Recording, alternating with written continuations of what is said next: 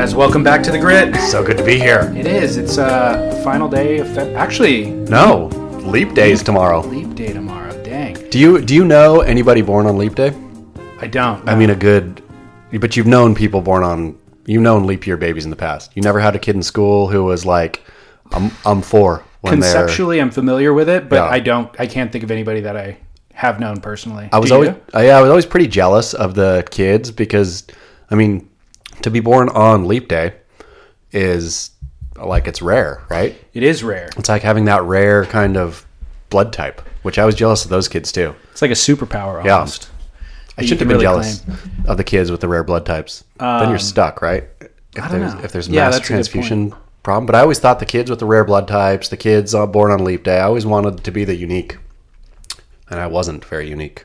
Speaking of your youth. How did you like that? Oh my god. How epic was that? Dude. It was really, really, really funny. This is a testament to our listenership. It was beautiful. I got an email the other day that goes, hey, I don't know if I'm the first person who ever recognized this, but Chaz is a doppelganger of Wilbur Kookmeyer. It was uncanny. From Surfer Magazine. The likeness was uncanny.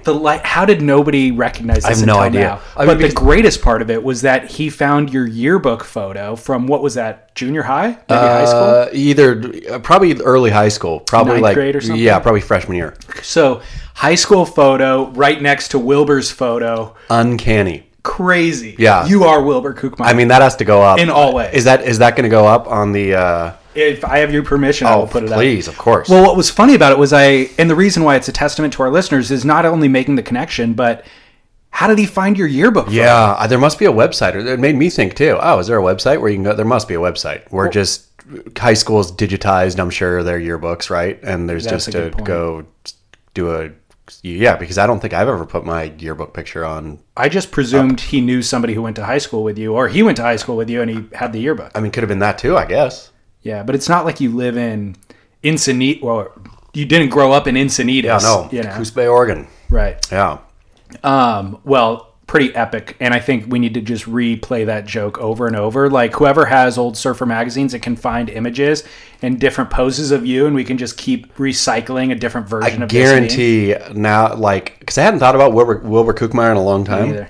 But I guarantee that if there's a picture of me on a board, it probably looks exactly like Wilbur Kookmeyer standing on a board. And I want to see, like, his trials and tribulations, because I guarantee there's more overlap than we're even aware of. For sure. It's funny because I like everybody grew up and flipping through the Wilbur Kookmeyer comics and never made the connection myself. It made me really stare at that picture and think I do look spittingly exactly like him. Similar haircut. A whole thing. Yeah. How did it never cross my mind that, I'm Wilbur Kookmeyer? I don't know. I should have. I don't know. Yeah. Well, thank you. I thank whoever the listener is. It made me chuckle so deep into the night. The other thing that made me chuckle is he didn't even post it publicly. No. He could have easily went on Beach Grit comment section and posted it, but he just did it discreetly, just to me, knowing I'd be the only one potentially who laughed. Do you think that he thought my feelings might be hurt? Possibly. What a nice guy. Yeah, I think most of the world is that way. Yeah, but my feelings. Most of the world is considerate of other people's feelings.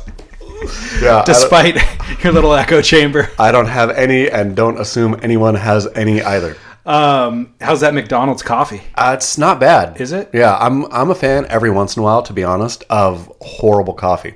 Is it horrible though? No, but like AM PM coffee, like getting on the road and getting a AM PM. Like, I don't do it in my home. I'm not a coffee snob at all. I'm pretty, yeah. Which I'm surprised by, because you served me good coffee when I was at your home. Yeah, I mean, I like French pressed. I like a French press, but that's it, right? It doesn't get any fussier than that. There's no pour over, right. There's no fancy vacuum, anything, and no weird. I hate whatever third wave, second wave, whatever wave those fruity beans are. Like, I like my coffee burnt. I like it black, but I like a good bean to start. Yeah, I also like good coffee, but I am more of a snob, and I will not drink crappy coffee. Like, if I was in the scenario, and I've been in that scenario lots of times traveling, where there isn't. The only decent coffee would be Starbucks, and I will just go without coffee. See, but that's even Starbucks isn't good enough. That's part of why you have to inoculate. Perpetual inoculation. You always. That's why before I come here too, oftentimes I will eat a McDonald's sausage cheese burrito, just for when coronavirus wipes everybody out and the only food left is fast food. I won't have a stomach ache. I'll be good. I've inoculated myself against both bad coffee and fast food. Wow, this is a long-term plan. It is. Long-term strategy that may never even come to fruition. It's also why I don't drink a lot of water, because when water runs out, I'll be cooking just fine. Yeah. I don't need water. As long as vodka doesn't run out, which vodka is all it is distilled anything, right? You can make it out of anything. Anything. But don't you need water to make it? I don't know. I probably could make like shoe vodka or something. I bet you could throw anything in a vat and eventually it turns to vodka. You'll have like a team of children that you employ that are running and sweating, and you're taking their perspiration exactly off their body. I mean, that's pretty a good vodka right there. Child sweat vodka. How do you feel about tipping a barista? If you go, this could be a barrel or not. Like if you are at one of these fancy coffee shops that I'm talking about, there's a tip jar there, and I see almost every person in line tipping the barista simply for doing exactly what they are paid to do. Ooh, you're one of those. Yeah, well, go ahead. I mean, if I pay cash, I tip typically the coins, or if they give me a 5 and a 1 and 75 cents, I'll tip $1.75, right? Like, really? Always. $1.75 on a $3.75 coffee. Yeah, I never even am calculating what my percentage is of that. When you say it like that, it does sound. But no, yeah, I'll always throw what I have, and if I pay with card, it's $1 every time. For what? I just feel that I don't know. I'm a tipper in general. Wow. Yeah. I like it. I like it when I don't have to. Like yesterday I went to Sugarfish. Have you ever been to Sugarfish? No, but Sushi? I know it. Yeah. Yeah. Like it's not a fancy sushi, but a good sushi. It is, yeah. I mean, it's expensive. I have a good Sugarfish story. Okay. Did I tell my good Sugarfish story here before? Course. I told it? Oh no, you should. Okay. Yeah. So yesterday anyway, I can't even remember what I was talking about. Sugarfish. Tipping. Oh, yeah. So Sugarfish and Kazunori, his like roll thing, they don't have tip. You're not allowed to tip. Like it's what it is. It's built into the bill? It's built into the bill. And so I like that system a lot. I like that European system. But I'll tip if I'm a tipper. Anyway, Kazunori. Go Sugarfish. Sugarfish. So went to Sugarfish. It was in Calabasas, I think, with family, wife, daughter, friends, their daughter. Sugarfish, for those who don't know, is kind of an up-ish scale sushi restaurant, and very specific. I can't remember what the sushi chef's name is who started it, but it's on trend right now. It's on trend, and there's no substitutions. It's one of those where you don't go in and say, I like the roll with this, right? It's just you get your sushi how it's gotten. Totally fine. This place, though, in Calabasas, is in like an upscale strip mall. So it's not like it's like this standalone, epic experience. It was lunch, whatever, rocked in. My kid doesn't eat sushi really, so, but like an avocado roll. So asked, hey, could you guys just do an avocado roll? And the fussy waiter gave me the real no, we don't, we don't do any exceptions. And made zero, didn't even say I could just bring her a bowl of rice. There was not even 1 ounce of give. So I said, okay, fine. There was a Vaughn's down the street, right? I mean, it's literally a strip mall sushi place at this point. It's Sugarfish, but still strip mall sushi. I go down to the Vaughn's, buy her an avocado roll, bring it back in. Waiter comes over and says, I'm sorry, no outside food in here or something. And I was like, well, you're not giving me anything here. We had already ordered at this point a lot of sushi, I think, right, and drinks and everything. And, well, we're spending a lot of money. You're giving me no room to work here. Bring your manager over. Manager says the same thing. At that point, I'd become so rage-filled that basically jumped the coffee table, got up, started screaming. I think at this point, the wife was screaming too. Both of us just yelling at the wait staff, yelling at everyone. Everyone's necks were cranked looking at us. And we're not paying for any of this. Stormed out, left the bill, just... everybody very sad. And then outside, who was sitting there? I forgot there was a celebrity couple It was like Justin Timberlake and his wife or something Jessica like that. Biel? Yeah, we're sitting there watching the entire thing take No place, which way. I didn't even realize, but it made me so happy that I pitched the world's biggest fit in front of, I think it was JT, but it was somebody at that level, Okay. like super high level celebrity. Did they chase you down? I mean, are you legally obliged to pay the bill? at No, that I was point, would like think? just screaming like screw you. I mean, I wasn't saying screw you. I was Yeah. saying way just the baddest of words. Really? Oh yeah, In front just of the kids? In front of the kids, like I'm sure my daughter was crying. Like I was just Oh my big, God. the biggest scene ever. Just loving every second of it. Was it to prove a point, or were you that enraged and couldn't control yourself? I was super enraged, but also I was having, once the rage built to that level, I wasn't even boozed at all. Like I was just having so much fun with it. So much fun being righteously indignant Right. in a, you like just pointing at people, smashing my finger into the manager's chest. Everybody, they were like, so They weren't gonna fight back. At they that weren't going to point. fight They back weren't going to try to at get you all. to pay the bill. Zero. Yeah. Nothing. Yeah. That is so reflective, though, of Sugarfish being the hot chick in school right now. Yeah. Like, Sugarfish is, like I said, trending, and it's in big cities, and it can't grow quick enough. Yeah. And we are just not going to make any substitution or accommodation. And that's a fine posture to have, like, Sure. to kind of build your allure.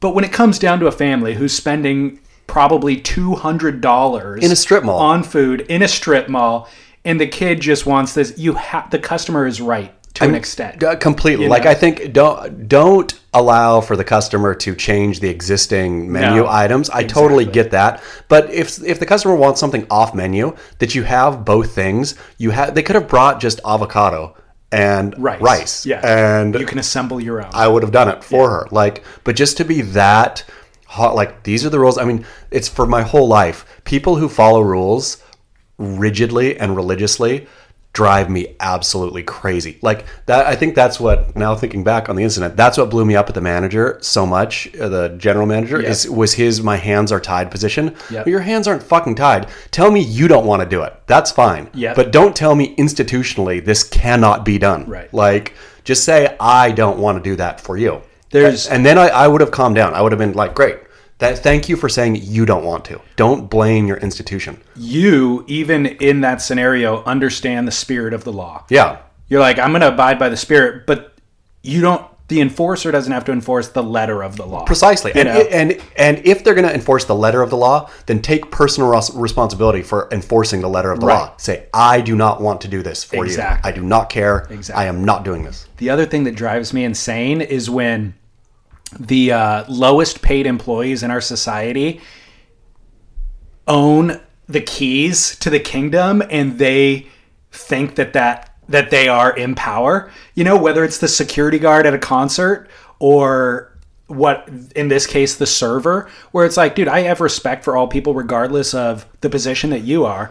However, you're being a dick right now. You are trying to impose. This is the one moment in our interaction where you have more power over me, and you are going to enforce it just because you're being a dick. Well, then imagine though. I mean, if waiter would have said to me, "Hey, we're really not supposed to do this, but I'm gonna hook you up," then he would have gotten a way bigger tip, and like he could have made it self-serving, Yeah, as opposed to totally. just. I mean, and that guy too, the guy at the concert. Hey, slip me a 50 and I'll let you in. Right. Is like, why don't they make it work for them? Why don't they make the system work for them as opposed to working for the system? Completely. So did you tip him? No, we got nothing. That was no tip that day. Even if I couldn't have. Yeah. Yeah, classic. So the tipping thing is certainly in a coffee environment. I'm against on principle alone. Just because they're doing their job. But then what differentiates a barista from a waiter, let's say? Certainly a lot more effort put in. Like Sure. you're dealing with a waiter for an hour, let's say. But a waiter's... But the tip should be based on their attitude, I would say. So if they're really gregarious and friendly or whatever, or maybe they just stay out of your way during the meal because that's what that meal calls for, then that deserves a tip. What I kind of, to agree with your question though, is I don't feel like we shouldn't be obligated to tip even waiters. In society, we should be able to pick and choose who we tip. My mechanic deserves tips, but it's weird for me to give him a tip, so I don't tip him. Servers were obligated to tip. Baristas, on the other hand, I'm getting a cup a 16-ounce cup of coffee black. All they're doing is pouring it. It takes 20 seconds of their time, and I don't really care about. I don't need good attitude. I need neutral attitude, and that doesn't require a tip. But I feel, and this is a bummer for the company keeps wages low, I feel, and puts the extra on us, but the extra is still on us. And so that barista's making what? How much an hour? 10? Minimum wage, whatever that is. What is minimum? I have no clue, dude. That shows how out of touch we are. We're not really we're not men of the people. We're elites. We're Not the at one all. percenters. Whatever it is though, it's like we're funding their lives.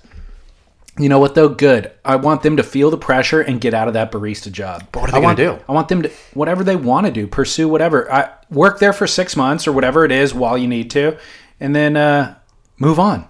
That's the point of minimum wage. Wow. I did it forever. Where'd you work minimum wage? Restaurants for tips. Yeah. Wow. So you worked in the tip economy and are harsh with your tips. No, but I earned that. I learned a ton about wine during that time. I learned everything about the menu. I did a song and dance for that money. Every time.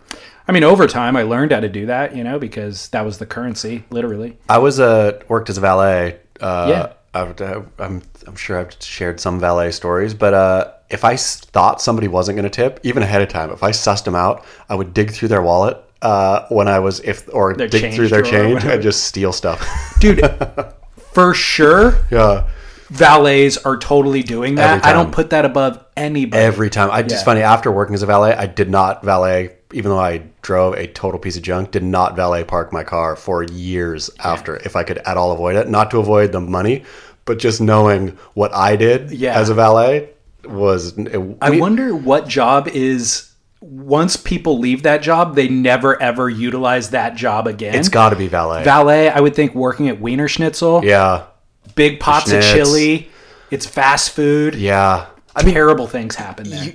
That's totally true. I had a buddy whose buddy would lick the burritos closed at Del Taco. Totally believe it, dude. I mean, fast food in general, you would never want to go back and eat. No. It's like... Nope. People with no morality getting basically... you're dealing with people who have the lowest kind of... Your customer base is just like... These days, I feel that the fast food employee is so beat down, though, that they're just rotely going through their job, where if I go to a fast food joint and see a young high school kid working, that's when I get worried. Yeah. The saddest thing ever is when you go to a fast food joint and you see an elderly person working. Ooh, yeah. God, that is the saddest moment of my life. It really does cut deep. It does. Makes me reevaluate everything. Start pinching pennies. Start tipping. No. Save every tip. We should talk about some non-food related stuff. Yeah. Surfing Heritage and Culture Center, thank you for opening the doors an hour early today to let Chaz and I in. Fantastic place. Shack.org. And then dude, I was in Hawaii for 2 weeks. I came back. We had one episode with Devin. Then I text you the next week hey, let's get together and record. And you said you were in Hawaii. Pulled the trigger last second. What the heck, dude? Who gets to do that? Second. The wife had extra companion. Alaska's a really fine airline for that kind of stuff. Extra companion tickets. Okay. Surfboards are free. And then we had a wonderful friend let us use their house while we were there. So no airfare, basically no airfare, no accommodation. I mean, no airfare, no accommodation fee. I would go. Yeah, I would go all the time. Made me really. Funny. My relationship with Hawaii is, of course, or for me, of course, I have a relationship with Hawaii. Welcome to Paradise, all set in Hawaii. I did my many years on the tour there, worked with Jamie O'Brien and lived there for a time. But I haven't been back in a while. It really made me remember how much I love Hawaii. I love Hawaii. Me too. I'll say it right now. So, as I just stated, I got back 2 weeks ago. I'm going in 2 weeks again. Just because you got the bug that much? It's partially that. I also slipped into vacation mode too much while I was there and didn't record nearly enough podcasts. And so while I was there, one of the guys that I spent time with was like, dude, I have a guest room. So anytime you want to come back, you could stay for free. Airfare's super cheap. I don't have the companion fare thing. But yeah, it was $400. Oh, yeah. Basically. No worries. Yeah. So I looked at all of these interviews that I should have done. And I was like, you know what? I got a free room. I should just go and bang out all these interviews in 1 week. So I'm going to go do that. Are they all on the same island? Yeah. Beautiful. Yeah. Do you have a favorite island? I do, yeah. Don't say it. I won't say it. Good. But Couple of Hawaii questions. So you did bring boards. Yes. Did you surf a lot while you were there? Every day. Did you get good multiple waves? times? It wasn't good, but it was so much fun. Just being out in the warm water, and there's something about feeling that Hawaiian juice. Like even the smaller waves have just that extra little kick, which there's just something really joyful about surfing in Hawaii. I know everybody's image of Hawaii is big North Shore waves, but to be honest, the best days that I've ever had are like mid-range. It's not that crowded because like a lot of the locals are waiting for it to be pumping. But dude, compared to California, 4 foot there is pumping. I mean, it made me so fall in love with surfing in a new, deeper, more profound way all over again. Just it feels so good to surf in Hawaii. And so many of the lesser known spots, they have names, but they're not like familiar to people who grew up reading the magazines or who have never been to Hawaii. So many of those mid-range spots are so fun. So fun. And the locals are cool usually. I mean, as long as you're not paddle to the point and start snagging waves, like there's no bad vibe. There's nothing. I've never had an issue with localism there. Yeah. You know? How do you feel about a Mai Tai? Love them. Do you? In Hawaii. That's all I'll drink. Really? Or not all I'll drink. But yeah, every time I'll order at least, if I'm out at a restaurant, that's the drink I'm ordering is a Mai Tai. I've never had one until this last trip. Did you like it? Too sweet. You thought it was too sweet. Yeah, there's huge variation between a good one and a not good one. Sure. So the bad ones are way too sweet and almost undrinkable. But a good one, it's still sweet as a cocktail goes, but it is a fantastic awesome. cocktail. Yeah, it's a pretty good cocktail. I mean, Mai Tai and Hawaii, there's certain things that I do every time in Hawaii. One is Mai Tai out at restaurants. The other is I'll eat as many Spam musubi as I can. Really? I love Spam musubi. I'm all about Manapua. Yeah. I hear you. Yeah. You worked while you were there. You were publishing articles. I was. So I was very confused because that was exactly why I need to go back to Hawaii was I did not work while I was there nearly as much as I had intended to. Yeah. And I did intend to, but once you get there, it's like it's hard. It's the last thing I want to do. I know. Man. So how'd you pull it off? I mean, Beach Grit's just got its bones or bony hands around my neck. I have such paranoia of letting the foot off the gas. So it's just like, I'm a man possessed. It's made me crazy. Good for you. Honest. Yeah. Good for you. It's not good. But well, it's not good for your family or people who want to spend time with you, but and or anything else in my life. Like it's really shattering the rest of my life, I realized. Is it sustainable? Who knows? We'll see. I feel like I am did you watch Ad Astra? Yeah, I loved it. Yeah. I feel like I am what's his dude? Not Brad Pitt. Tommy Lee. Like I'm out at the outer fringes right now, just going totally crazy, but not willing to leave, not willing to change my behavior. This is such a good metaphor. Yeah. Because for everybody listening to this has not seen Ad Astra. I would argue there might be 2 listeners who actually saw it. Yeah. It's Brad Pitt's new movie. James Gray is the director. And it's in outer space and it's set in the future where space travel is kind of recreational. And then he gets there, he gets to outer space, and it's all commercialized. It's like Disney is sponsoring this thing and that thing. But his dad was early space explorer, so he's way out on the fringes. And Brad Pitt, who's an astronaut, the government sent him out to snag his dad back because he went rogue. He went off mission. But really what's happening is dad realizes I am anti the commercialization of everything that's happening down there. Like space travel is supposed to do X, Y, and Z, and the corporations have turned it into A, B, and C. This is the perfect metaphor for the surf world. Yeah. You are out there on the fringes looking back going, I don't want to come back to the world that ELO is creating with the WSL. Blasting nuclear blast back to knock it all out. To knock all space travel out. Good. Yeah. I'm out there. Wow. Fringy. Tommy Lee Jones. Yeah, Tommy Lee. Just looking amazing. Extra craggly. Out in Hawaii, abandoning family obligations just to send messages back to Earth. Just sitting and hunched over in front of my computer. Wow. Yeah. This is really profound. Yeah, it's good. It's good. Well, the other good news is about working from home is that we're all going to be sequestered due to the coronavirus, and you have already developed the game plan for staying at home and not being exposed to other people. Guess what I'm doing for the coronavirus? Oh, God. I couldn't even imagine. For the coronavirus. I am taking my young angelic daughter. Her and I are jumping on a plane to Paris, and we're going to go Paris to Berlin on a train just to walk through zombie apocalypse coronavirus land. You just want to give her like a first-hand accounting of... we're going to go play in the zombie apocalypse. It's literally the world is shutting down over this thing that, as far as I could tell, I mean, people are correct me. Everybody's going to holler and I'm going to get screamed at for being an abusive parent. But no, this is it. And it's when the worst things in the world are happening, that's when you really pivot and have a lot of fun. I see where you're going with this. Because it's empty. There's no tourists. Things are going to be cheaper. It's going to be crazy town. It's going to be us picking the rotting fruit off of fruit stands that have been abandoned. And this is smart. Jumping into the Hermes store that's been looted and snagging umbrellas and singing songs as we hand in hand from Paris to Berlin. Genius. Yep. I love this. In 10 days. Just you and her? Just me and her, and then my friend and his daughter and son, and other friend and his son and son. Amazing. Yeah, so it's a bunch, my daughter's the oldest, so it's 3 dads and 3 kids, or 3 dads and 5 kids, all under the age of 7. Are you going to wear masks? I'm going to get a cute one for her, I think. I'm not, but yeah, it's like a party through the zombie apocalypse. Genius. Yeah. It's good. I'll be covering it on Beach Grit. Okay, perfect. Extensively. I like it. Yeah. Well, you're going to have to. Yeah, of course. Can't let...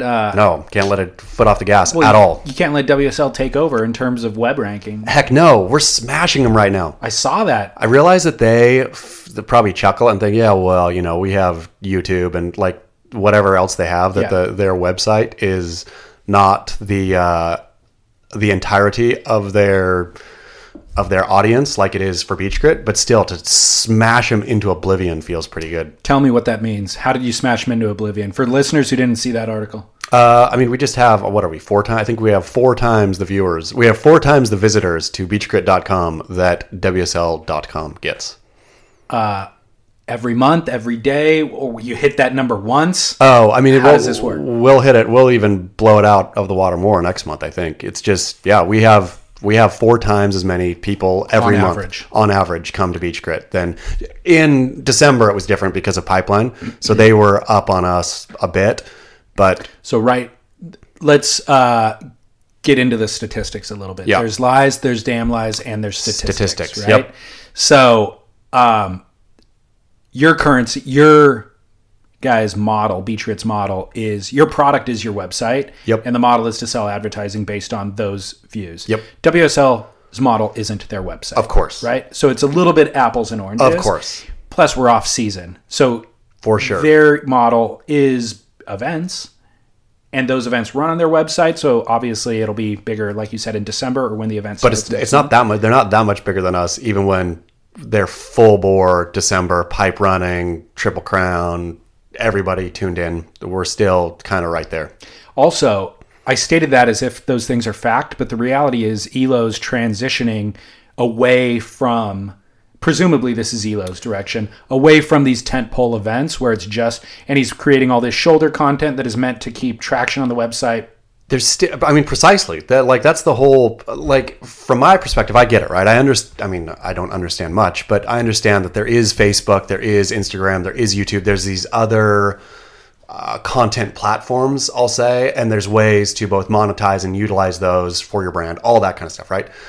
From my perspective, nobody owns that stuff except for Facebook, right? And so why am I going to be throwing any more than I have to on any of those platforms? I want people on the platform that I own, because then there's nobody can tell me what I can or can't say, right? I won't get kicked off. I won't have to bend to, any kind of algorithmic rules or anything. We can do exactly what we want, which is, I think, why it's so, even though I'm Tommy Lee at the edge of space just going insane, it's still so fun to be in our playground, not somebody else's playground. It's something that you want to continuously reevaluate as tech progresses at such a rapid clip, because there's times where what you're saying right now is absolutely true now, but 3 years ago you needed to utilize that stuff from a marketing standpoint. The other thing that we all know at this point is YouTube's making that video player that doesn't buffer and that uploads so quickly and all that. They're giving it to us for, quote, free, but then they're tracking all of our information and they're utilizing that for their own benefit. So you go into that account or go into that exchange now knowing if you're going to embed that player on your site, you are still giving something out of the exchange. So it's smart. And the other thing is, I think expansion as quickly as possible was the model, like I said, a while ago, and utilizing those things to market. But now that everybody's done that, they're recognizing it's better to privatize. So Disney's pulling back rather than selling their content to Netflix and everybody else. They're pulling back and going, no, we're going to do Disney Plus and stream it so that we can manage our customer experience every step of the way. Yeah, and control. Well, I mean, that's what, and again, I feel that I'm probably real backwards. I think in my perspective here, like so many way smarter people than me have told me years ago, the internet is dead, right? The internet is, websites are dead. No. I mean, not the internet's dead, sorry, websites are dead. But I still feel that Beach Grit is closer to Disney Plus than it is, to what everybody else is trying to do. The success of Beach Grit is creating a community. Yeah. It's an ecosystem and a community that exists online. It's a town square. And so those people are right in that you could do that through an app maybe, or there's like other ways that you can foster this community. It doesn't have to just be on the website, and with enough capital and kind of time, you guys could do that if you really wanted to, but you can also just do it on the website. The reality is that community that you've built is happy just going to the website and sifting through the comment section to continue to find where the thread is. And so there's no point in you trying to adapt really, because they've adapted to you guys. Don't want to. So, but the Elo thing with Bob Iger leaving Disney this week, it made me think, like, Iger was such a good CEO that brought Disney through really amazing era, and like... And a real, era, like, as far as entertainment, fraught for Disney, right? I mean, when you have Netflix and Amazon and everybody coming in, when you used to be one of the only content creator, not the only, but one of a handful of content creators, now everyone's creating content. Right. Like, but Disney still does the best content. Precisely. So in terms of things that Iger did as a CEO, right? Like create, 5 to 7 movies a year that gross $700 million, maybe to $1 billion per film worldwide, using that content that they create to then create all of this merchandise and paraphernalia that people then support that generates probably more than the film itself, then direct people to the amusement parks because you have little theme centers built around these movies. While also buying Star Wars and all this. Then acquiring things like Star Wars. So there's all these acquisitions going. Plus, and they all spin off of one another, and feed one another. But it all starts with content, right? So then he recognizes, because of the way the technology is advancing, that we need our own content streaming platform. So they get into that and they do that really, really well. That is what a CEO should do. That is the pinnacle example. Then I look at our world, the surf world, and I think, name a CEO currently of any of the brands. You probably can't. Any of the surf clothing brands. Yeah, I can't. Then look at the WSL. Who has been an icon CEO? It's like everybody kind of flounders in the position, and they certainly don't even execute what their ambitions are most of the time. They transition what their concepts are and then they get pushback, so they come up with a new thing. Elo could be the first one. Elo's the first who has actual direction, actual experience in the field. But he still hasn't produced anything. That's the thing. Like there's all kinds of smoke, and every time that, his press releases or whatever interviews are always amazing just because it's such corpo speak. But what has he done besides Unhinged, or what's the stinking show with Transformed. Yeah. Besides Transformed, literally, and selling HBO 24/7, which is bad. Theoretically, this Ultimate Surfer show coming up, right? Where that's one thing. But like that ain't no 7 films a year like Disney's doing, plus everything else. I mean, how hard is it to make more content? More daily content. He's got a lot more work ahead of him than Iger did. Like, Iger comes into this giant world machine. Yeah, and I guess maybe in a sense, like, it's harder to re-engineer the machine for Iger. How hard is it for stinking Elo, though, to go partner with content creators already doing stuff, and hey, we're just going to bring you in. We're going to throw you a little money. I mean, from Ben Gravy on to whoever, right? Because he wants this big tent, and so find whoever. There's so many surf content creators who are just doing it for their own love. Yeah, I don't understand how you don't start. I mean, why not bring Who Is JOB in house, like, or do a deal with Who Is JOB that will, will supplement Red Bull's budget for this, and up your clicks, for your AdSense and all that, and like host it exclusively on Red Bull and WSL for the first whatever. Well, a couple of thoughts. What would the incentive be for JOB? He has his own platform. I don't think that he needs. The only incentive would be if it was an acquisition. If WSL comes in and goes, we're not going to partner with you in this false promise of being able to give you more clicks. We are going to give you $8 million. Yeah. And we're going to take your thing and we're going to hire you to continue to do it.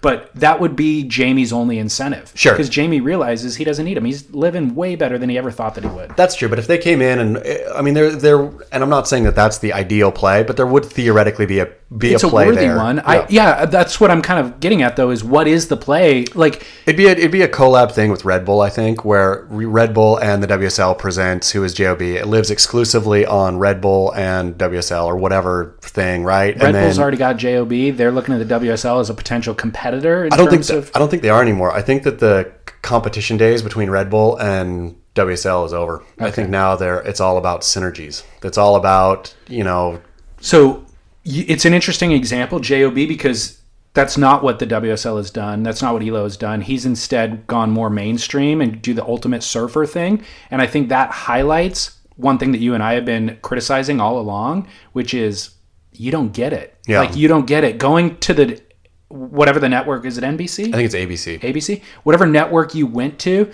there's almost zero chance that can work. Like, from the get-go, it's the wrong... The problem, funny, I was in a room yesterday, Hollywood room yesterday, having a meeting, and hearing the top executives at a major player were talking about not being able to even begin to get their heads around surfing because of they could totally understand it as a concept or as a thing, surfing, but professional surfing, because how in the world do you judge one wave better than the other, right? Was the end of their thing, which is complete, like, surfing is not boxing. There's no knockout. There's no, it's not the 100-meter dash where one guy is clearly faster. It's none of that stuff. It's a judged sport, which is very, very, very difficult to have that moment for the audience who doesn't surf to understand what is better than what, right? Which I wrote about it on Beach Grit. I think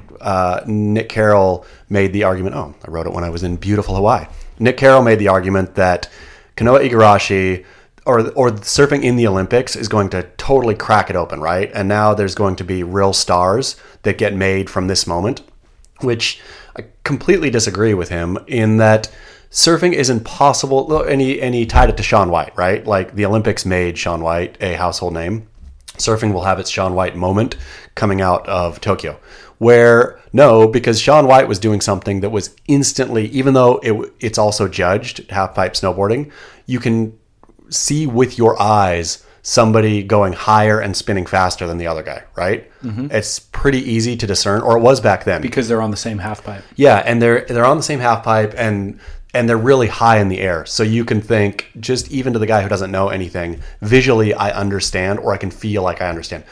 How in the world are people going to know the difference between a little tap off the lip and, a finner and a roundhouse cut back to the whitewash bash and 3-foot Japanese beach break?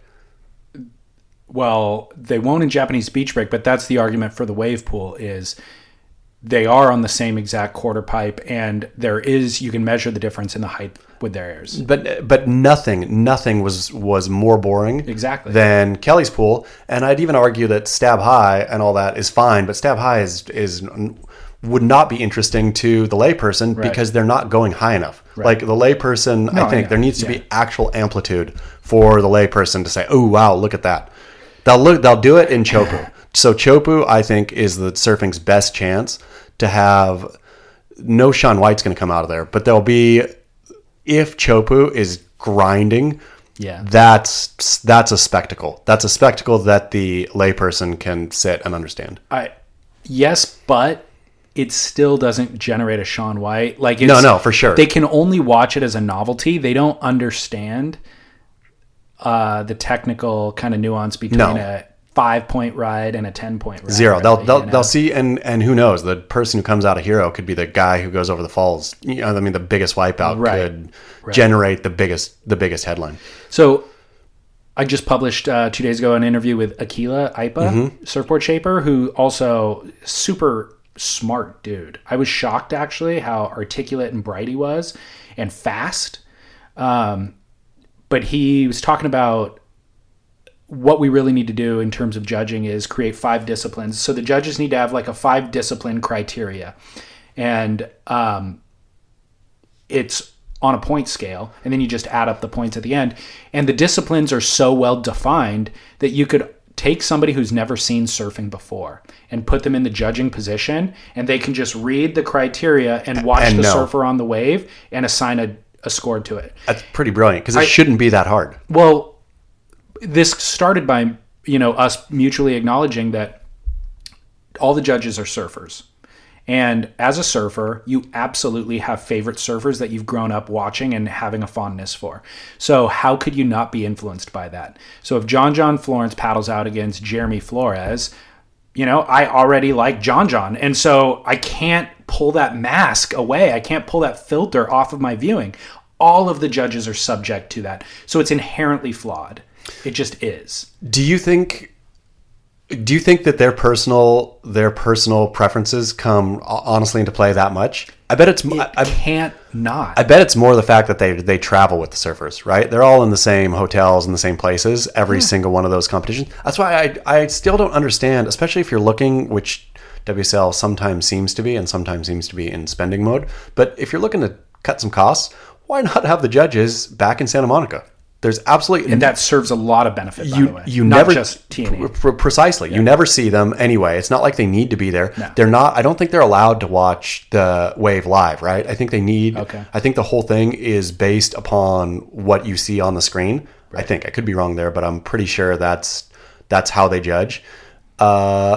And so anyway, and it doesn't even matter seeing them live versus seeing them if you have all the angles. Right. Same diff. And that's what we're seeing anyway. Exactly. We're not seeing the live version. We're seeing So it jives with what you and I saw. Precisely. And then that way you take them out of the play. You should never have the judges ever commingling with the surfers. Ever. Not even one chance encounter. Completely agree. I think it's they champion the idea that like, no, we're making this objective and we're not subject to those influences that you're talking about or our, favorite surfer or anything like that.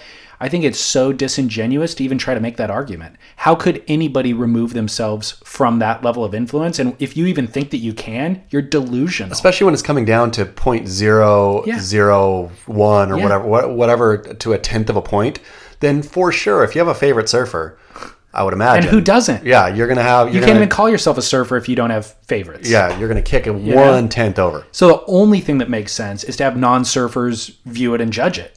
From Santa Monica. Yeah. I mean, from a remote location. We could actually do this, We could get a panel of we could set up a criteria like whatever IPA had, right? Take that criteria, get 5 non-surfers to agree to come down. All we need is like 3 heats and just see if we can win. If their judgment, if they pick the better surfer out of each of those heats. Agreed. Right? And then compare that to what the WSL judges happened. Yeah. That would be a fascinating experiment. Yeah. It'd be good. By the way, the greatest idea, it hit me while you said it, and then it really resonated even more after, was you telling Devin that for the longboard tour, they need to combine the men and women's. How great would it be? Because I it's feel so great. The 15-year-old girl, I didn't watch any of it, but so I'm going totally off the seat of my pants here. But I would imagine the still photos I saw of that 15-year-old girl who won looked as good in the stills as Jill Tudor, right? Yeah. And so having her go against Jill Tudor, talk about battle of the sexes, talk about putting surfing on blast and the longboard tour of all things if Devin did that, Devin fucking Howard, you better do it. If Devin did that, he would totally supersede the CT in terms of coverage. ESPN would get on that. I mean, at least for a few minutes, they would say there's an actual man v woman competition happening. So this is where Elo comes in, is he could get this pumped through the New York Times and everywhere else to cover it.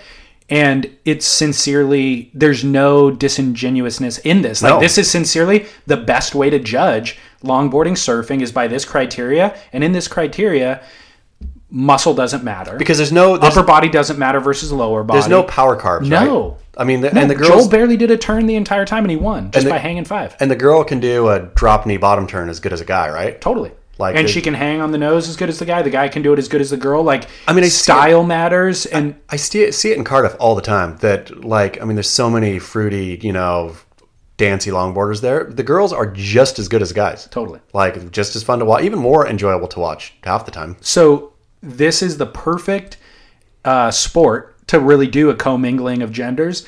And then it's the perfect time in society and history for it to just catch wildfire. And talk about being progressive. I mean, it puts the equal pay thing just to absolute shame. Like, equal play, equal playing field. Exactly. I mean, this is so good. It's really good. I cannot believe. Do you think when they do it, because for sure they're going to do it, that credit will come to this room right here? Or do you think it'll be like Elo pounding his chest? We need to lean on Warshaw to mark this moment in history. Yep. On EOS. Yeah. Yeah. I think so. Because I don't think they'll acknowledge it. I don't think the WSL for sure not. It'll be like the WSL, as the most progressive, forward-thinking organization on earth, has decided to ... Well, good thing you're out in space throwing messages back. Throw just giant nuclear blasts. These things happen on the fringe, dude. Yep, they do. Speaking of Joel Tudor. Beach Grit favorite, Joel Tudor. Why is he a Beach Grit favorite, by the way? Oh, man. If just Google search Joel Tudor and Beach Grit. There's got to be like 100 stories. No, I know, but when you put that in the headline, Beach Grit favorite, it was as if that means that you endorse Joel Tudor, as if Beach Grit endorses Joel Tudor. I feel like the result of most of those stories are poking fun at Joel Tudor. Obviously. Yeah. That's the best. So he's not favorite. He's my favorite. Anybody who's... Favorite to lampoon? Oh, man. A favorite just in... Like, the content that Joel... He doesn't do it as much anymore now that he's a serious world champion threat. But just his popping off at the mouth, I'll take that every day of the week. It's funny. Kelly Slater, speaking of, DM'd Beach Grit yesterday, very hurt with our coverage of his wave pool. Really? Yeah. What did he have to say? Said something about, you guys just love clickbait or something. And Derek's response to him was just, God, yes. Yeah, of course. I mean, I'd love to know where you guys went wrong in the coverage of the wave pool. Was it the headline that I liked was... Noted environmentalist? Yeah, noted environmentalist builds 18 million gallon wave tank, Are you looking it up right now? I'm looking at... Kelly said, you guys love nothing more than clickbait. And Derek's response was, God, yes. Of course, Kelly. So noted environmentalist was very funny. I think he feels those like, but I put in the story, I said they're claiming that it's way less than a golf course, which is all full on bullshit. I mean, not that it's less than a golf course, but come on. Where did you get those numbers? Give me real proper numbers on, and what kind of water also. I would imagine that many golf courses are being watered with gray water, right? Probably, yeah. Where there's no way you can have gray water in a swimming pool. Right. And so there's so many layers of greenwashing happening right now. And I just wish we really got off of topic here. We really swung to a new one without closing one off. But we'll come back. Okay. This is on the notes anyways. Kelly Slater, just be honest. Just be... Either say I'm a full-on hypocrite. I am the world's largest hypocrite. I own it. I wear it. That's what I am, right? I like to be green when it serves me. I like to make a lot of money.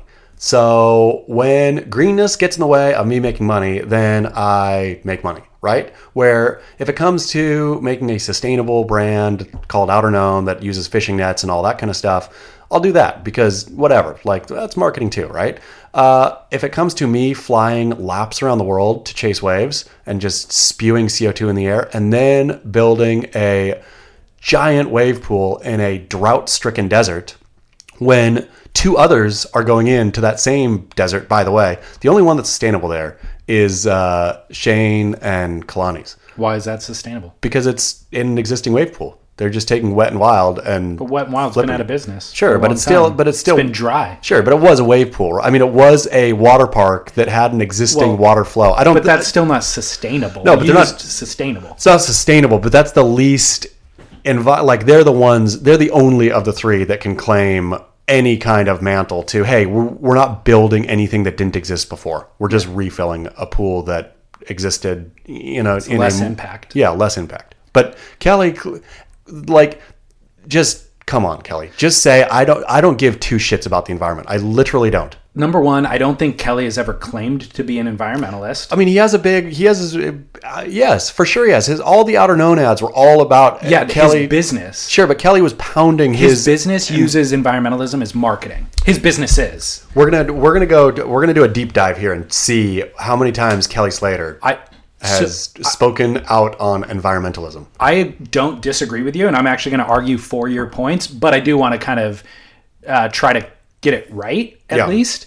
I don't think he's ever claimed to be an environmentalist, and his businesses always have an environmentalist bent to them. So I think that I think it probably matters to him on a personal level, environmentalism and all that stuff. He wants to feel environmental. Right. So that is kind of the detail here is I think they're using those things strictly for their marketing benefit because the optics are good. I do not think the world needed another clothing brand, and I think another clothing brand actually does way more harm than good. And whatever minimal amount of reworking the system that they're trying to do will not translate to the way that any other the way H&M does their sourcing and manufacturing, so if they're trying to rework the wheel, it's not going to have any real implication. They're also never going to sell enough product to make a real difference. No, to like take away from H&M's business anyways. And I think also like there is a big move right now, like Delta claimed that they're going to go carbon neutral in the next 10 years or whatever. None of that makes a difference. None of that means they're changing over to go solar fueled airlines or anything like that. They're still using jet fuel. All they're going to do is basically be planting trees. Yeah. Their carbon neutral thing means they're going to be offsetting the carbon, which by the way could be a good thing, but it's all for optics. They're not going to make any difference. Yesterday, to me, I even took a picture of it at the Hollywood building I was in. I went to throw something away. They had like a snack bar thing with all normal products, right? Like it wasn't, I mean, fine. There's some organic, whatever, all fine and good. But, Cheetos and just regular stuff, normal stuff that makes normal trash. I went to throw something away and open the thing.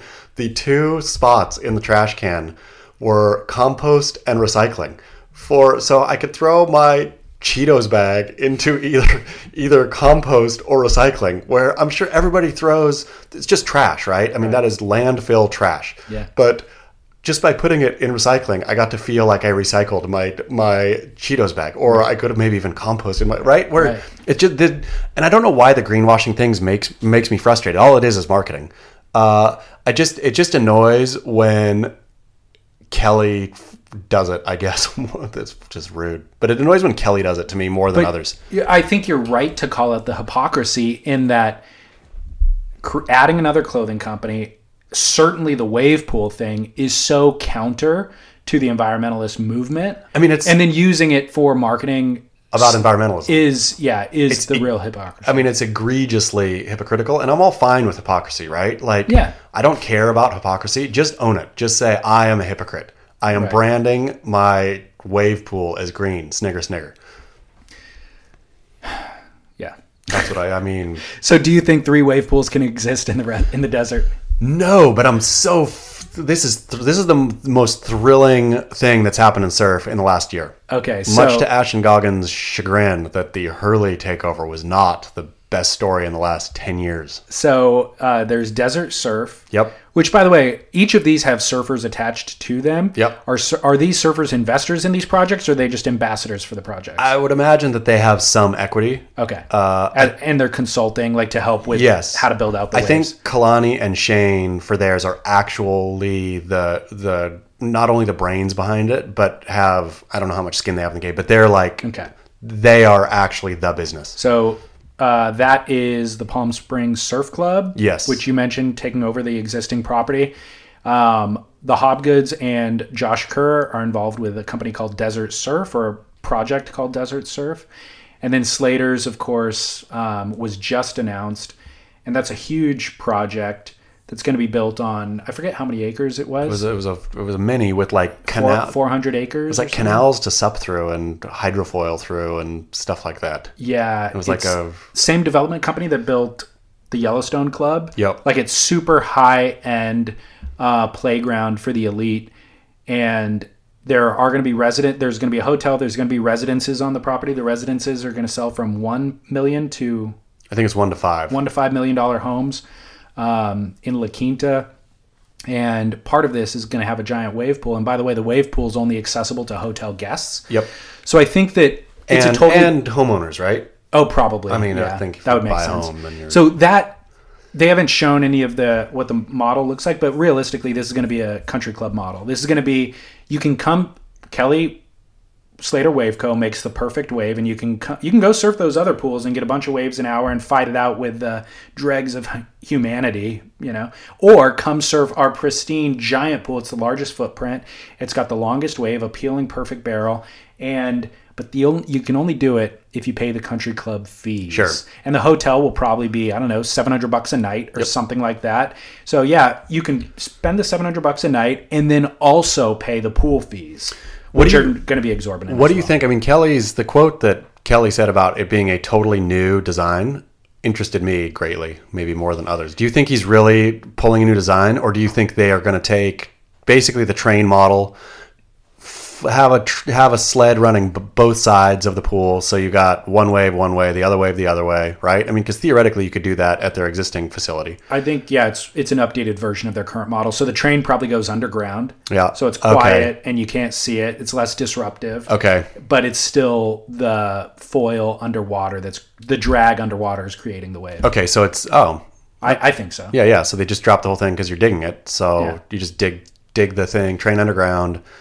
All of a sudden, there's this wave that pops up as and they can change. They could obviously make it bigger than the current ones and change the bottom contours, but it's the same general technology. And do you think that he also said that there's going to be like beginner waves on the inside? So just the backwash hits another, or they could have even like a wave garden-esque little whitewash. Yeah. 10 beginners getting up on the whitewash. Yeah. That would make sense. Okay. If you're paying the country club fee, I mean, you kind of want a little bit of exclusivity. Do you think that Kelly's wave you've surfed now, which ones? You've surfed Waco, Wave Garden, and Kelly's. Is Kelly's wave that much better than or the potential for Kelly's wave that much more fun than the others? Where you use two different words, better and more fun. I'm going to say more fun. It is better. It's not more fun. Yeah. Yeah. Which is, I guess, for the country club person who wants the best, then he can claim, I have the best. I reckon Kelly's is getting built for sure, right? With the investment... as far as I know, yes. I mean, the investment people behind it, Michael B. Schwab, Charles Schwab's son, is an investor, Kelly, and the fact that the Yellowstone Club is slated to build. I mean, I don't know. That one seems like it's got a pretty good shot of getting built, as does, I mean, the Wet and Wild one, the Palm Springs Surf Club. I think that's going, yeah. So do you think they're all going to get built? I believe that the Kelly's one will get built. I don't know enough about the other two to really weigh in on that. The more interesting thing to me is, even if they all get built, can they even exist? I mean, I don't think they can exist. Like, realistically, I don't think these things succeed. I think there's an element of grouping that actually elevates all three of them, because I would not have surfed the Austin pool nor the Waco pool unless the other one existed. Sure. I wouldn't have gone strictly for Waco. I went because you could do two things. I mean, Palm Springs is now going to be Surf City, USA, if they're all up and running. And it's more accessible. The other thing was getting to the Texas ones, you got to get a plane ride from pretty much any normal surf community. The desert one is accessible for San Diego, LA, Orange County, Santa Barbara even. So there's a lot of surf communities that'll do that drive. But It's a lot of water. It's a lot of water. I guess there is the infrastructure in place already for, Coachella is going to attract more people in Stagecoach. So there's enough hotels. There's enough freeway access. I mean, they're all building hotels, or Right. I don't know if the Palm Springs Surf Club one is, but the urban or Desert Surf is building a hotel too. Gosh. Yeah, I guess maybe there is a sustainability. I mean, my instinct, yes, is obviously not, but I've been so wrong so many times in my life that I think maybe it works. Maybe they all somehow work, and Palm Springs becomes a weird inland surf mecca as part of whatever else it is, right? Like where people from around the country and around the world for that matter book trips to Palm Springs to surf for a week like they would Indo or anywhere else. Like, because they know it's probably same cost as an Indo boat trip, but they just probably feel more comfortable. I mean, with the way the world is kind of becoming more and more paranoid, I think, Palm Springs, besides fully running out of water and Kelly Slater personally draining the world of its last drops, there's never going to be any problems out there. Like no social unrest, no government change. Unlimited amount of land to develop. Completely. Too. And it already has world-class restaurants. Yep. It has world-class hotels. It has music festivals. World-class gay scene. Golfing. Endless golfing. A big gay scene. I wasn't dodging it. I was acknowledging it. I just think that's important for surfing. Having a vibrant gay scene is more in line with surfers' general ethos than the other things. It makes sense as we're discussing it that there are a lot of reasons to do that surf trip more than the Indo surf. It's strictly to get waves. I mean, that's the thing. This allows you to take the family and do a bunch of other things. The Indo surf trip is for a surfer, where I think there's a lot of just surfers out there, right? Who are like a little afraid of maybe a reef pass, like are a little timid when it comes to going to even Indonesia, like thinking, it's a kind of third world, like, just they still like to surf. They're just not a surfer's surfer. You get to go surf and not give up any of your creature comforts. Zero. And you can feel like, I mean, stinking Schwab's quote in there was so obnoxious. His like something about, I can't remember it exactly, but in their press release was something about, I wouldn't have been able to get as good as I am as quick as I can or could without a wave pool or something like that. Something to that effect of like, where you're going to get a lot of people who want to think they're going to get good at surfing by the repetition of a wave pool, and or where it will make them better, right? Where you can go get your reps pretty quick and you can get your little snappy top turn way quicker than you could have had you gone to, Nicaragua or Mexico or somewhere else, where you were both fighting a crowd for waves and or having to wait for sets. You know what's weird? I find myself slowly going over to the dark side, because like if you take Schwab as an example of, he's not going to just paddle out at a random day. I don't know where he lives. Sure. San Francisco maybe. Yeah. Or LA. So let's say he lives in San Francisco. He's not going to just go paddle out on a random day in Ocean Beach, because he's thinking, I got a trip to Indo next week. Yeah. And then I've got a trip to Hawaii the week after, and then I'm going to surf the wave pool. So you know what? I'm just going to go to the office today. I'm almost getting into that mindset myself, even though I don't do nearly as much travel as he does. Like, I'm at the point where surfing a random day at home doesn't have nearly the allure that it used to, because I'm going to go somewhere. Why? I'm going to focus my energy on that thing over there. I mean, I totally think, and again, could be wrong like I always am, but that the wave pool surfer is not going to be an ocean surfer necessarily. That's what we're going to see. That they like getting cold, getting crowded, fighting, waiting for waves, waiting for wind, waiting for tide, all this kind of stuff is going to be when I'm going to Palm Springs next week. I'm just going to wait for that, right? Like, I wonder how, because part of what, I don't know, I think growing up surfing in the ocean, there's a certain allure to it for the ocean surfer, totally. Right? Which if you grew up surfing in a pool, why would the things that are a pain in the ass, the things that are a pain in the ass about surfing are what I still love about surfing. But if I didn't grow up loving them and having them be part of surfing, why would I want them? Why would I choose to sit with a grumpy local? It'd be really curious to see Michael B. Schwab out in the water at our local beach breaks. Yeah. Like, could he even get in position for a wave? could he battle it out when the set comes? Like, can he duck dive? Yeah, You know, no idea. it'd be weird. Yeah. And maybe he could. I don't know. I mean, maybe he's a And maybe he surfs ripping in the surfer. ocean all the time. Yeah, I have no idea. He's not a ripping surfer. I've seen his wave pool clips. They're okay. Oh, okay. I mean, he's not bad, but Did you see Elo getting almost Non-tubed. getting non-tubed with paddle dragon? I did see that. Man. Yeah. I can't believe that we let this happen. I We let a supper just know. take over everything. liked your angle on it. Yeah, I'm not offended by it as much as I should be. I'm not offended. I'm just like we got totally bent over and spanked. You're right with the carbon fiber paddle. Yeah. I want to direct some of your ire towards foils, though. Like us directing it back at SUP, the trend is already kind of gone. I've never been burned by a foil. I've never had I've never had a foil sit way beyond the lineup, or that I can see stroking over from the peak down the beach because he sees the peak I'm sitting on better. Stroke over, sit out the back and stroke into a wave. Like, fuck those guys. That SUP is the absolute worst of them all. And once a foil when Kai Lenny hops his way across the Pacific and drops in on me at Cardiff, then I'll hate foils too. Yeah. But it has never happened. I saw a bunch of foils in Hawaii, right?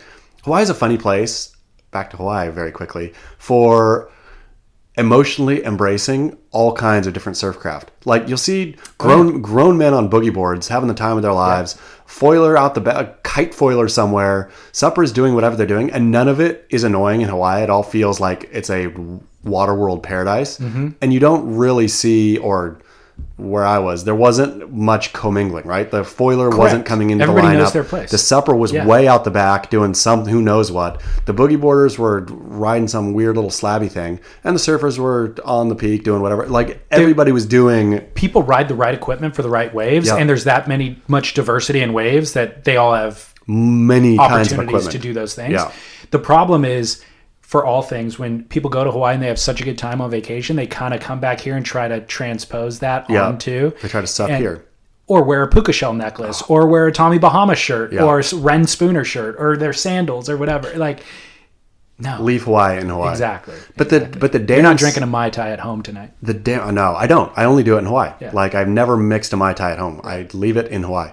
But the damn SUP, the scourge of surfers. Like, boogie boarders, nothing. Boogie boarders are cute and fun, right? Boogie boarders were cute and fun. Now then became embarrassing. Now are the hardest chargers out there, right? So that's the boogie arc. Good on you, boogie boarders. I tip my cap to you. Never been in the way. Never any problem with the bodyboarder, right? Have you ever had a problem with I mean, maybe a personal problem with one, but never as a group of people. No. They surf different waves. And it's great. Awesome. Good. Suppers trying to surf your waves, fuck them all. And now one is president, CEO, the owner of professional surfing, the face, the voice. We just got whipped. We let it happen. We did. Equinor. Yeah. Pulls out. Do you care?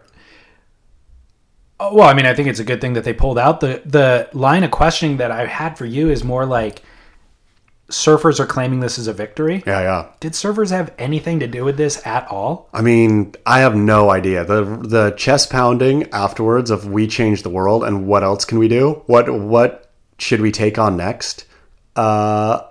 Is like all of it's vaguely laughable to me. Yeah.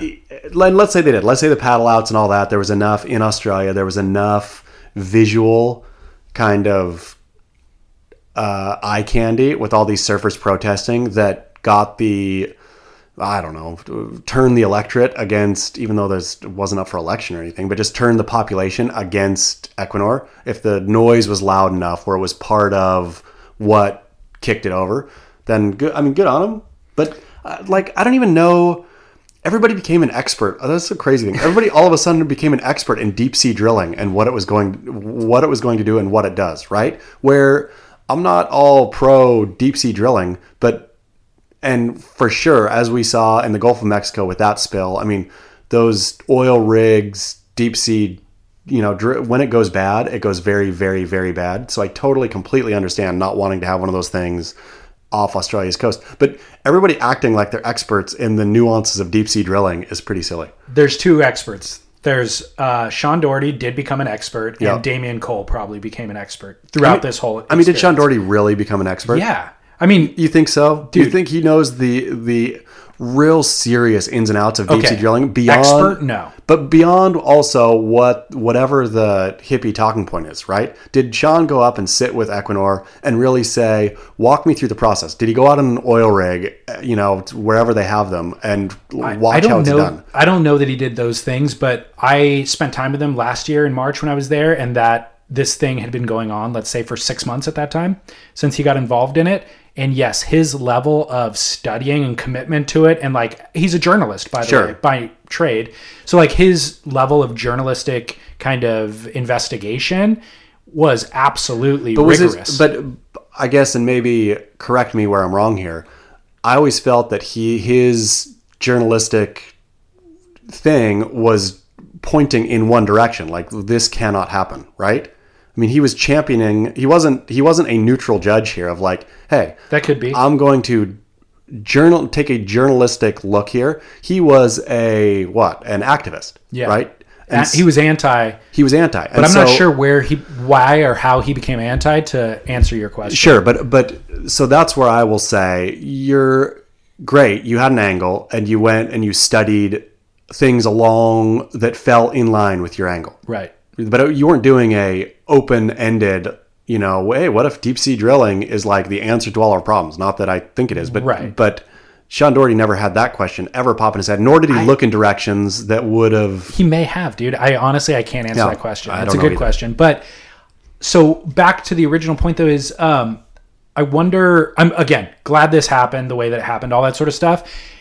I think protesting is important. I don't Yeah. want to minimize the important in that. It's changed policy, for the better for a lot of things.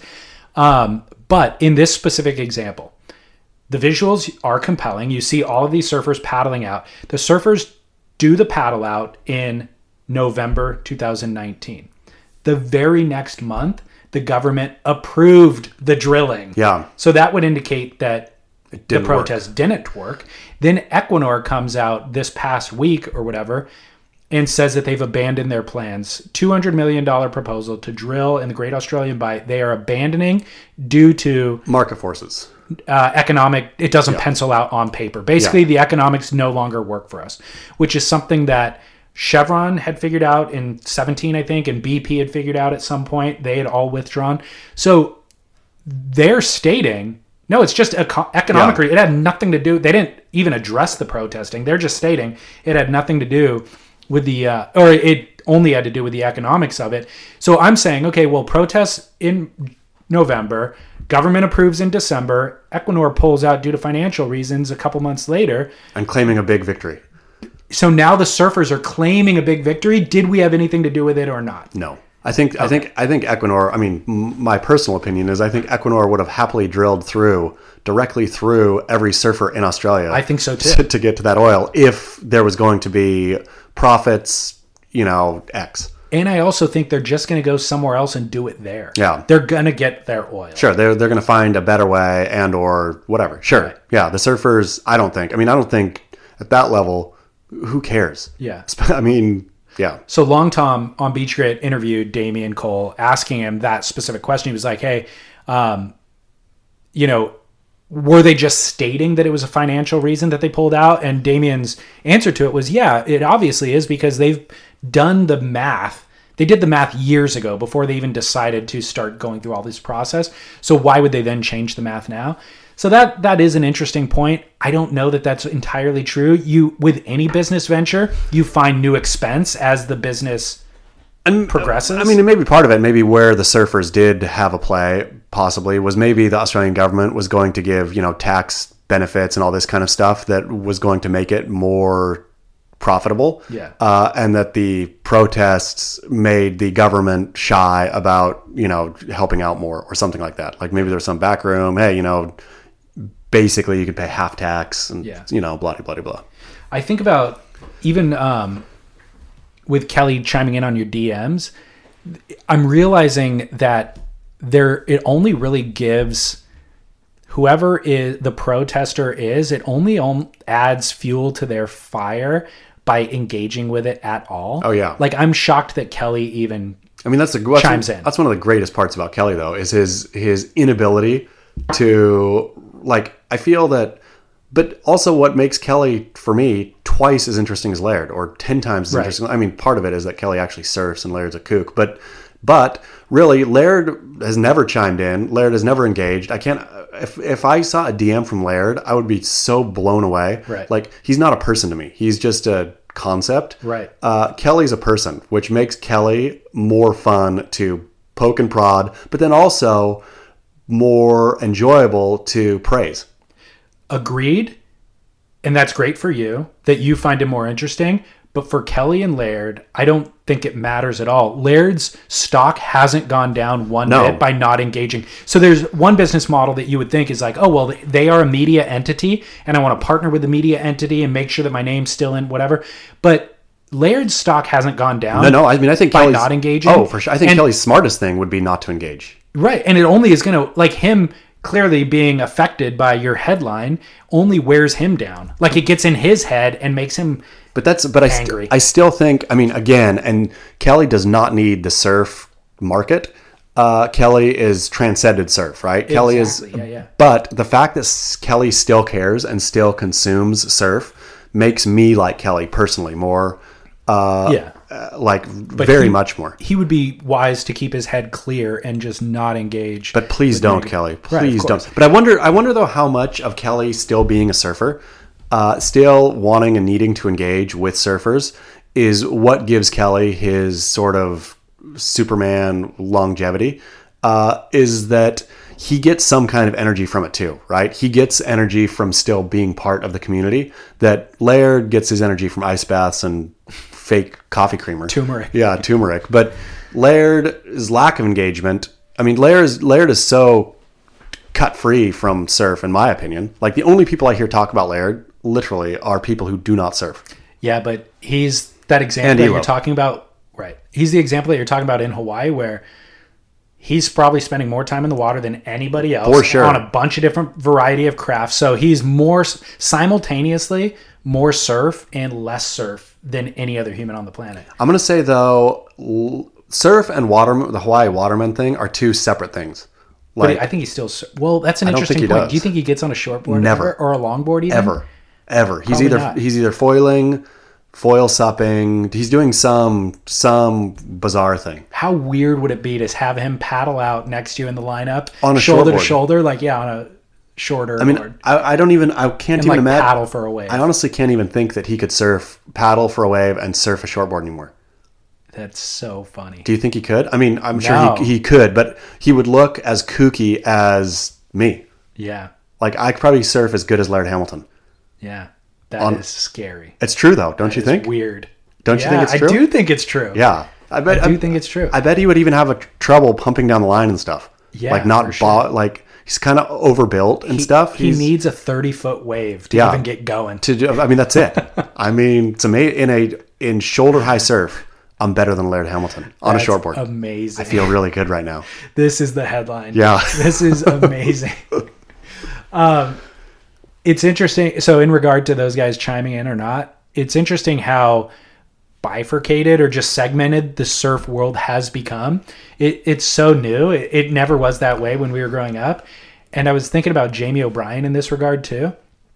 Like, the fact that he's created his own platform where he does not need promotion from any other entity in surf. Zero. And he's created his following through YouTube and his vlog.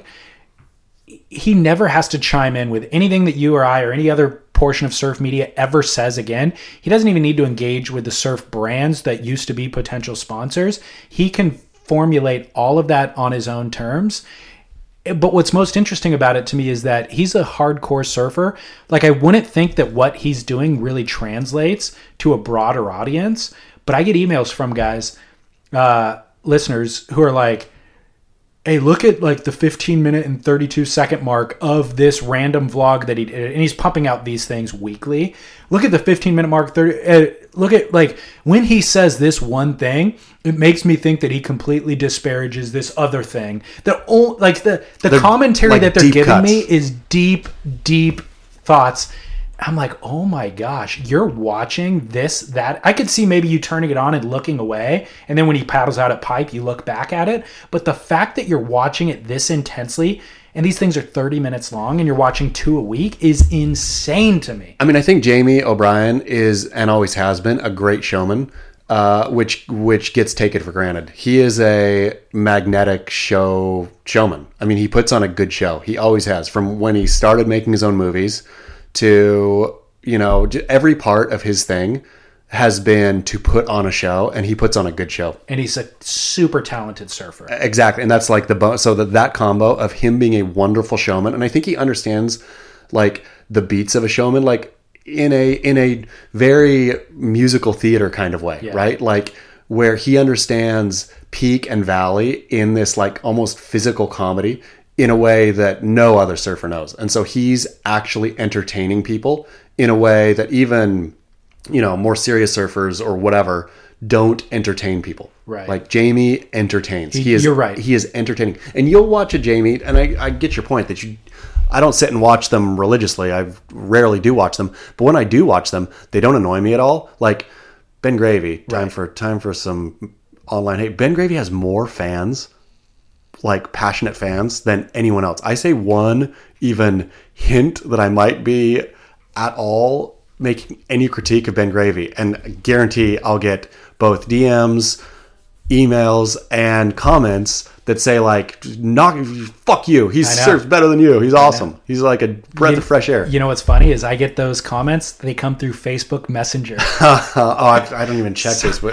That's the thing, I don't even go on Facebook, and anytime I get a message, it's from one of Ben Gravy's fans. Yeah. And I'm like, of course his fans use that medium. Yeah. Like that only validates my point. But to me, Ben Gravy is not a showman like Jamie. He just annoys. I think he's only a showman. But he's really annoying. Yeah, agreed. But showman can be annoying. Sure. But I think his only thing is that he's a showman. He doesn't have he doesn't have like the... surf ability? No, well, certainly not the ability of Jamie as a surfer, but also not the awareness of where the joke is. Yeah. Like Jamie, you said he knows the beats and the valley. Like... Ben doesn't know that. Yeah. He's just going to come out with jazz hands. Yeah. And like do it as loud and as colorful as possible. But Jamie understands the salt, the savory and the sweet. Yeah. And like where to add the salt, where to add the grit. Like, I mean, Jamie, for his audience, and for not his audience, I'll say for the American mainstream audience, is goldmine. I'm surprised he doesn't have more. I mean, I'm sure he's doing totally just fine. I just didn't realize that the audience was as broad as it is. I thought it would only be like hardcore surfers. No.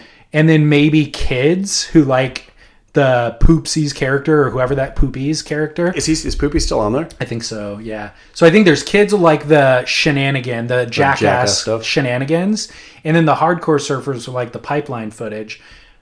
But I didn't know that there was this vast middle audience of 42-year-old accountants who are trying to avoid their workload that are fully watching this. Yeah, sitting and watching minutes. Because they've already checked Beach Grit twice today, and they checked Stab once, and then they checked whatever else, and there's no contests on. So now they need a 30-minute thing. Jamie fix. Yeah. And he delivers. Crazy. He delivers. Weird to me. Yeah. Well, we do have a barrel or not. Should we go to break before we do barrel or not? Let's do it. Get paid? Since we don't have our stinking grooming Manscaped money anymore.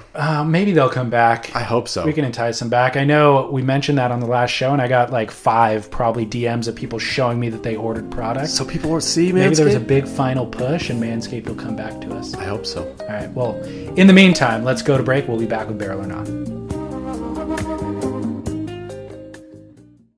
When you're hiring for a small business, you want to find quality professionals that are right for the role, and there's no faster or effective way than through LinkedIn Jobs. Your time and capital are precious, and there is a powerful resource that can help you focus on what you're good at and integrate people into your team seamlessly to help grow your business. LinkedIn Jobs has created the tools to find the right professionals for your team efficiently and for free. LinkedIn isn't just another job board. Everyone is already on LinkedIn with their resumes and references, and now LinkedIn has designed a hiring platform to connect you with candidates specifically qualified for the job that you post about. More than 1 billion professionals meticulously organized to connect people by skill set to help us all advance our position. 2.5 million businesses already use LinkedIn for hiring, and 86% of small businesses get a qualified candidate within 24 hours. It's that fast, easy to use, and effective. LinkedIn Jobs can help you write job descriptions, filter the right person to you, and give you the tools to help you interview them like a pro. LinkedInjobs.com/surf is where you go to post your job for free. Yes, totally free. That's LinkedInjobs.com/surf to post your job for free. Terms and conditions apply.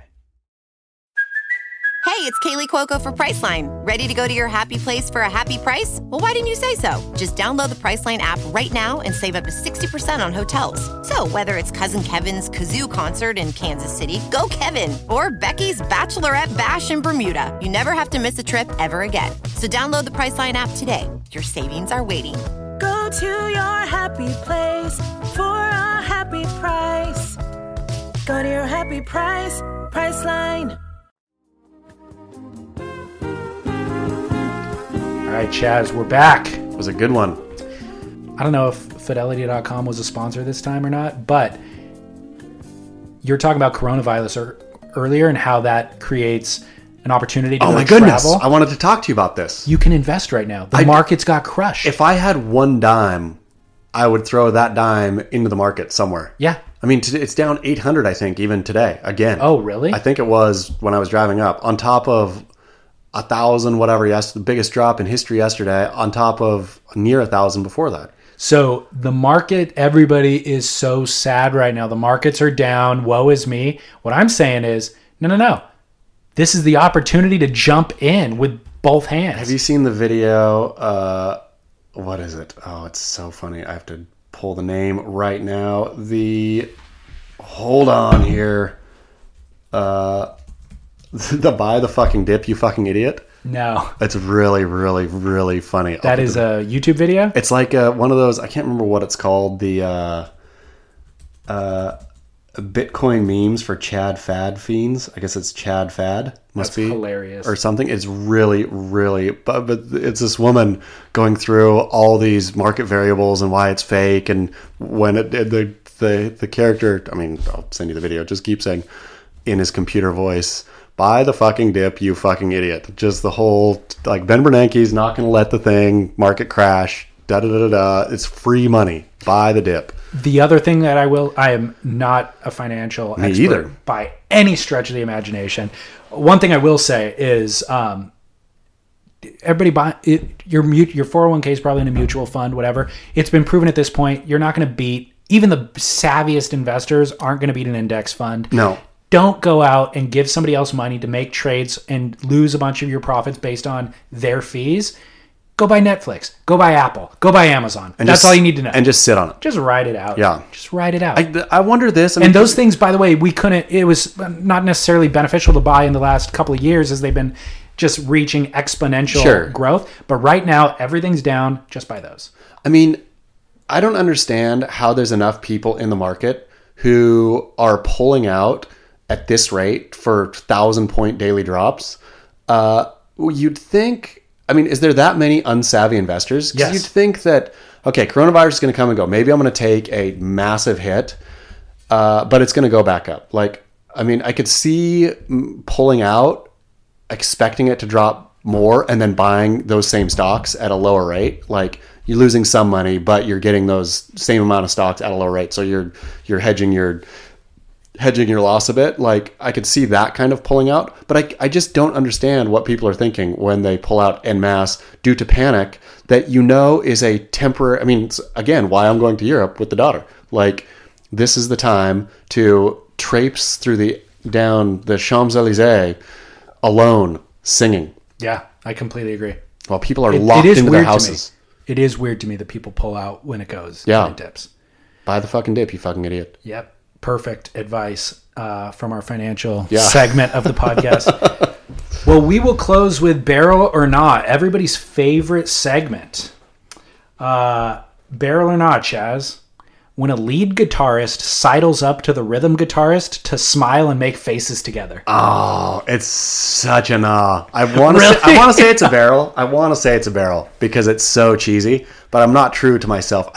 I'll tell you what I don't really like, and by don't really like, I mean extremely don't like, is what's Aerosmith's guitarist's name? He was married to Heather Locklear. I think everybody in rock and roll was at one point married to Heather Locklear, but he was too. He's a real handsome guy. I do not like a flashy showman lead guitarist. Unless the lead guitarist... That is their sole position. No. Joe Perry. Yeah, Joe Perry. Okay. Joe Perry. Very embarrassing man. Okay, let's parse this a little bit. Okay. Because I do like Jack White, right? You like Jack White? Yeah, of course. I like Jack White. Yeah. Jack White, I mean, there's a certain amount of theater in playing the guitar, obviously. But I guess I want my guitar playing theater to be directed somehow back toward the music, where I feel when Jack White is playing a guitar, whatever he's doing physically is related directly to the music. When there's that sidle up, that showy kind of thing, that's not directed at that's a separate show. That's a side show. I don't want to see the side show. Jimi Hendrix, what he did, very theatrical, but all direct, burning his guitar and all of it, all directed back toward the music, right? Okay. His show was the music, and his whatever physical antics were happening were about that music too. Whereas, that's what I feel. The sidle up is a separation of, this is me as guitarist here, this is me as show guy here. Yeah, but that those guys have a special relationship, lead and rhythm guitar, and they're sharing some little moment together that you get insight into. That's the gimmick there. I guess we're in this group of 50,000 people, and they're having a private moment, and they're letting us be a part of it. I might like it when Bono and the Edge do it, because I feel the Edge is really awkward about it, and here comes little Bono over, and now he's going to put the spotlight on me, and now I got to go back to back with him, and if the guitarist feels awkward, then I like it. It's funny how there's such an actor quality to it, where the lead, maybe Bono in that scenario, is fully immersed in his singing, and the Edge just is moved by the music over to him, and suddenly they're bumping hits, looking, smiling, doing something, and Bono is surprised by it, so he's he's laughing about it too. This has never happened before, Are you barreling on the I'm kind of barrel on it. I always, for some reason, it makes me laugh every time. As if I've never seen it before. As if they're discovering true love, or love at first sight, and I'm bearing witness. For some reason, it makes me happy. That's good. I like it. I'm gonna still say no, but I appreciate your barrel. Okay. I'm on the sand watching your barrel. All right, sweet. Barrel or nah? Therapy dogs.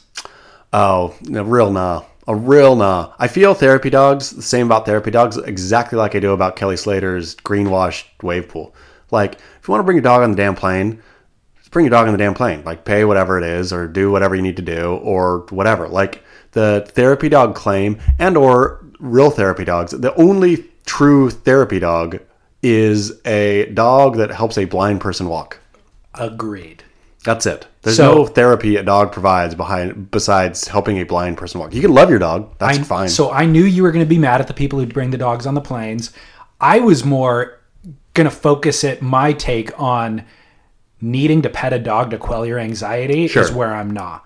Yeah. I'm okay, agreed with the blind dog, which is amazing to me, by the way. I mean, amazing. Amazing. Well, the fact that therapy dogs have stolen the spotlight from the blind dog, the dog is a shame. The dog that actually does hard yards labor every day. The person's life is in that blind dog. I like we're calling them blind dogs. Guide dog. the person's life is in that guide dog's hand. The guide dog can get a little skitsy and go into the street, and then person's dead. Never heard of it happening once. Masters. And all of a sudden you have all these therapy dogs everywhere getting petted and making people feel good. The therapy dogs are taking all of the affection that was intended for the guide dog. And sniffer dogs and police dogs. Sniff stuff out. And God, that reminded me of a joke. I got to think about it before I deliver it. The other thing is the guide dog, by the way, is too dignified to even want your affection. No. Every pathetic therapy dog out there will like tail start wagging, begging for you to pet it. A blind dog sticks to the game stoically and won't even acknowledge a pet. And would never even take a treat out of your hand. And I hope that the guide dog goes home as well with the blind owner. The blind owner goes and sits in the chair and fiddles with Braille. I trust that the guide dog dignifiedly goes into its room and goes to sleep. Like doesn't expect. They don't sit next to the loud talking TV that doesn't play pictures and enjoy a cuddle. No. Nope. The guide dog did its job. It's off the clock. That's all he needed. Yep. Was the honor of doing a hard day's work. Yep. Yeah, no, therapy dogs, fuck them for taking the spotlight. Agreed. For stealing from the guide dog. And shame on the human beings who have facilitated this whole debacle. Who needs a pet a dog? Just buy a baby. Yeah. Pet a baby or something. Why can't there be therapy babies? Quell your anxiety with drugs and alcohol like the rest of us. That's what we do. Yeah. Come on, you guys. Pussies. All right. So we're going nah, both of us. All right. Barrel or nah. Wearing a band's t-shirt to their own concert. Okay. I'm going to say that's a barrel. Because I feel... Yeah, wearing that band's concert Journey t-shirt to a Journey concert, barrel. Wearing a Van Halen t-shirt to a Journey concert, not barrel.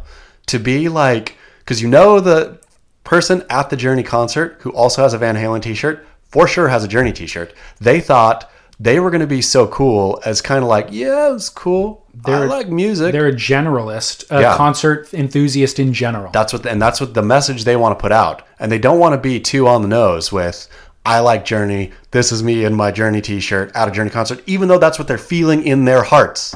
David Lee, I do a lot like Kelly being a hypocrite. I don't like hypocrites. Okay. I want the Journey fan with multiple Journey t-shirts at home to wear a Journey t-shirt to the Journey concert. They have multiple shirts. They're only going to wear one? Should they layer them? I mean, whatever Journey swag you have, throw it all on. Okay. But isn't it overkill? I've already paid money for this ticket to go see this concert, which proves I'm a fan. Do I now need to wear the paraphernalia? I'm saying, no, you can wear your blank t-shirt. But if you're going to wear another concert t-shirt just to show that you're not so on the nose as to wear a Journey t-shirt to a Journey concert. I don't even know if this happens anymore, to be honest. I used to see this. I used to really love observing people's outfits out at live music because, it was the one time, more often than not, I feel, the one time somebody really curated their look specifically, like way more than they curate their look ever. And so every choice I feel, and again, I don't know if this is true as much anymore, but back in the day, every choice was a choice, right? They didn't randomly grab shoes, a shirt, and pants, which I feel many people do pretty regularly, right?